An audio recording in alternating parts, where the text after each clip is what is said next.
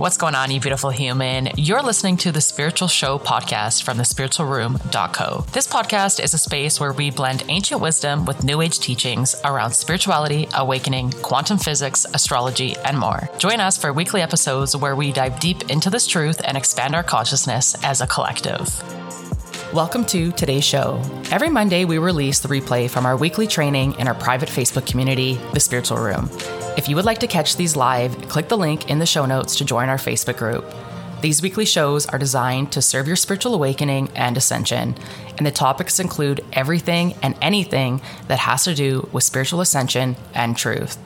Enjoy today's expanded wisdom. What's going on, you beautiful human? Danielle Grant here from The Spiritual Room. And before we get into today's piece of expanded wisdom, this is actually a short clip with 7 myths that have to do with journaling. And this clip is actually out of a free masterclass that I have available called The Power in Journaling. So if you're interested in getting the full masterclass, click that link down in the show notes and you can get instant access to this quick 45-minute masterclass teaching you about journaling, but greater to that, it's actually teaching you the energetic exchange that happens when we journal. Think manifestation, think law of attraction, think quantum physics.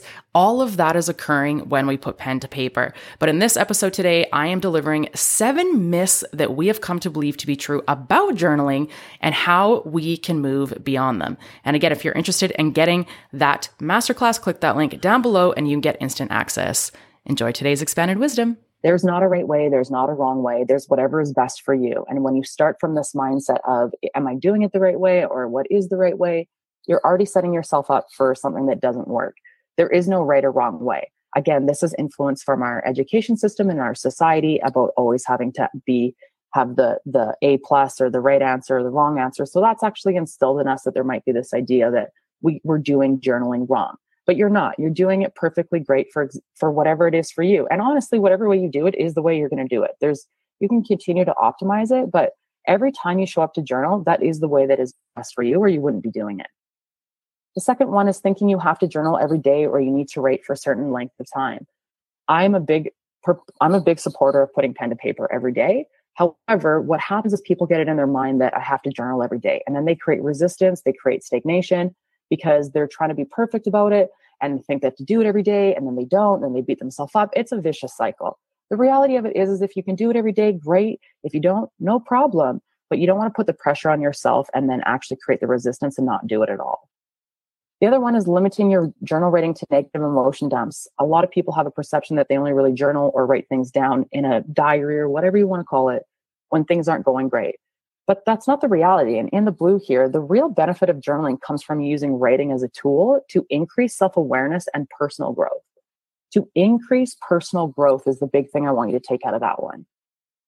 Number 4 is journaling without a purpose. Again, people think that there has to be a right way or a wrong way, or that you have to have a certain book or whatever it is.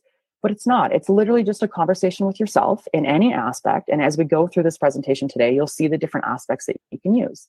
But it can literally be whatever you make it. And in most cases, it's for personal growth. As we go through this today, you'll see why and the power in using it for personal growth. Writing within the lines. This is another one I hear all the time. Hey, I don't want to screw up that new journal I got, or I have 100 journals sitting beside me and I've never opened one of them because they're just so beautiful. It's not the purpose of them. The purpose of them is to be messy, to be creative. We're creative beings. When we put ourselves in this box of it needing to be perfect, again, we create this stipulation that if it's not perfect, we can't do it. These are designed to have sketches in them, use highlighters, use different colors. They're, again, whatever you make it out to be. But we've been taught so much in our society to color within the lines that we have to teach ourselves how to color without the lines. And someone I was speaking to yesterday had said she had awareness that her education actually instilled in her that she needed to write perfectly within those lines at a young age, and her Catholic education system. And she's realized that has been programmed into her and it's actually working against her. So she's learning how to color outside the lines, so to speak, for herself. So these are all things that we already hold to be true, and you have to decide what they are for you, or to discover what they are for you. This one here is not including context. This one talks about how we write down in our journals when you get consistent. You start to write in your journal and you lose a little bit of the context of the time of when it was. Something I have found, this one's talking about putting in like real life events. So just at the bottom of the page, maybe something that happened in the news or something just to ground that writing in the current time. Something as simple as putting a date on the top of the page is all that I do, allows you to then see when you wrote that journal entry. And in fact, I encourage you to do that on anything that you write, even anything in Alignment 2020, is just to throw a date in the top corner so that in the future, you can go back and you can see the things that you were taking action on. You can see what you were writing and you can be like, oh, I remember when I was there and look at where I am now. And the last one here is giving up. A lot of people want to give up because they think it's not perfect or they're not doing it right or they're not getting benefit or they don't have time or whatever it is, and they just give up. But the reality of it is what you're going to learn today is this is way more powerful and you're not going to want to give up on this because it's a very strategic tool to help you transform your life and to align with the things that you want. Before we dive into this, I want to acknowledge that this information may be new to some and may challenge your current belief in truth.